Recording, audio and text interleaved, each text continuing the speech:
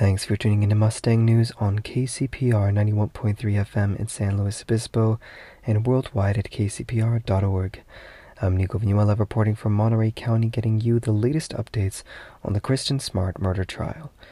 After a week-long break, Monday's proceedings resumed with testimony from Angela Butler, a senior forensic DNA analyst and laboratory supervisor at Sari Lab, assigned to the Kristen Smart case in 2019.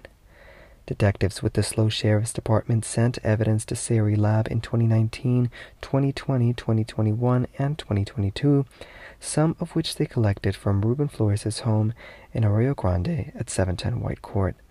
The prosecution believes that Paul and Ruben Flores buried Smart's body there at some point. Butler testified that she received 2 soil samples from the sheriff's office in March of 2021, one labeled upper soil sample and another labeled deeper soil sample, both presumably from the property on White Court. Using a HemDirect test, the deeper soil sample confirmed 3 positive results, 2 weak positive results, and 1 negative result. The HemDirect test, as Butler explained, detects the hemoglobin present in human, primate, and ferret blood. On August 29th, Edward Chadwell, the contractor in charge of building Ruben Flores' home in Arroyo Grande, testified that there were no human, primate, or ferret bodies on the property when he built it in 1991. Other witness testimony throughout the trial has echoed this statement, with no witnesses testifying to the presence of primate or ferret bodies in 710 White Court.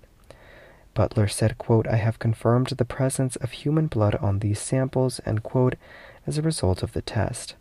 The upper soil sample did not give any positive results. Butler then attempted to extract DNA from both of the samples, but said that there was no DNA present in any of the samples, adding that she could not conclusively say why.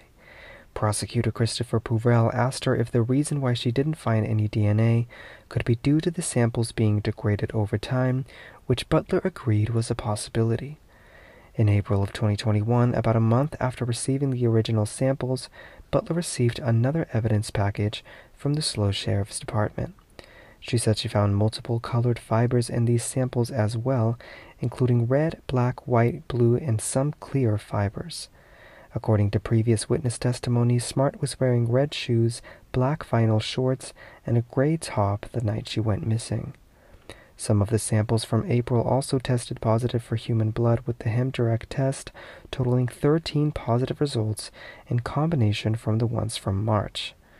Butler said that she did not find or recover any DNA from this second batch of samples either, explaining that it was for the same reason as before. The last piece of evidence that Butler testified about on Monday was a canvas mattress pad, which presumably belonged to Paul Flores when he lived in room 128 of Santa Lucia Hall in 1996. Butler examined it in 2019, where she sampled 9 areas looking for DNA. A small brownish stain labeled 11A gave a weak positive result for the presumptive test for blood. None of the other 8 areas gave any positive results. Butler did not want to waste the 11A sample doing a confirmatory test for blood, so she instead opted to test it for DNA. She said that the results of the test, quote, "show that Kristen Smart and Paul Flores could neither be included nor excluded as contributors to the DNA results obtained from this sample," end quote. She later added that the DNA mixture was interpreted as originating from 3 contributors with at least 1 male, although Butler said that there wasn't one singular main contributor for the mixture. She said that both Kristen Smart and Paul Flores were excluded from all of the areas that were tested on the mattress, except for 11A. During his cross-examination, Paul Flores' attorney, Robert Sanger, established that the HemDirect test has never been validated for use in soil, citing an email from Christian Stadler from Ceratec, the lab that created the test. Sanger added that there has been no validation studies to prove that the test works on soil samples, which Butler agreed with. Court proceedings will resume on Tuesday morning. Paul Flores is currently charged with Smart's murder, while his father, Ruben Flores, is charged with accessory to the crime. If convicted, Paul Flores can face anywhere from 25 years in prison to a life sentence. His father is facing a maximum sentence of 3 years. For more detailed daily accounts of the trial's events, you can visit mustangnews.net or follow Mustang News on Twitter for updates. For Mustang News on KCPR, I'm Nico Vanuela.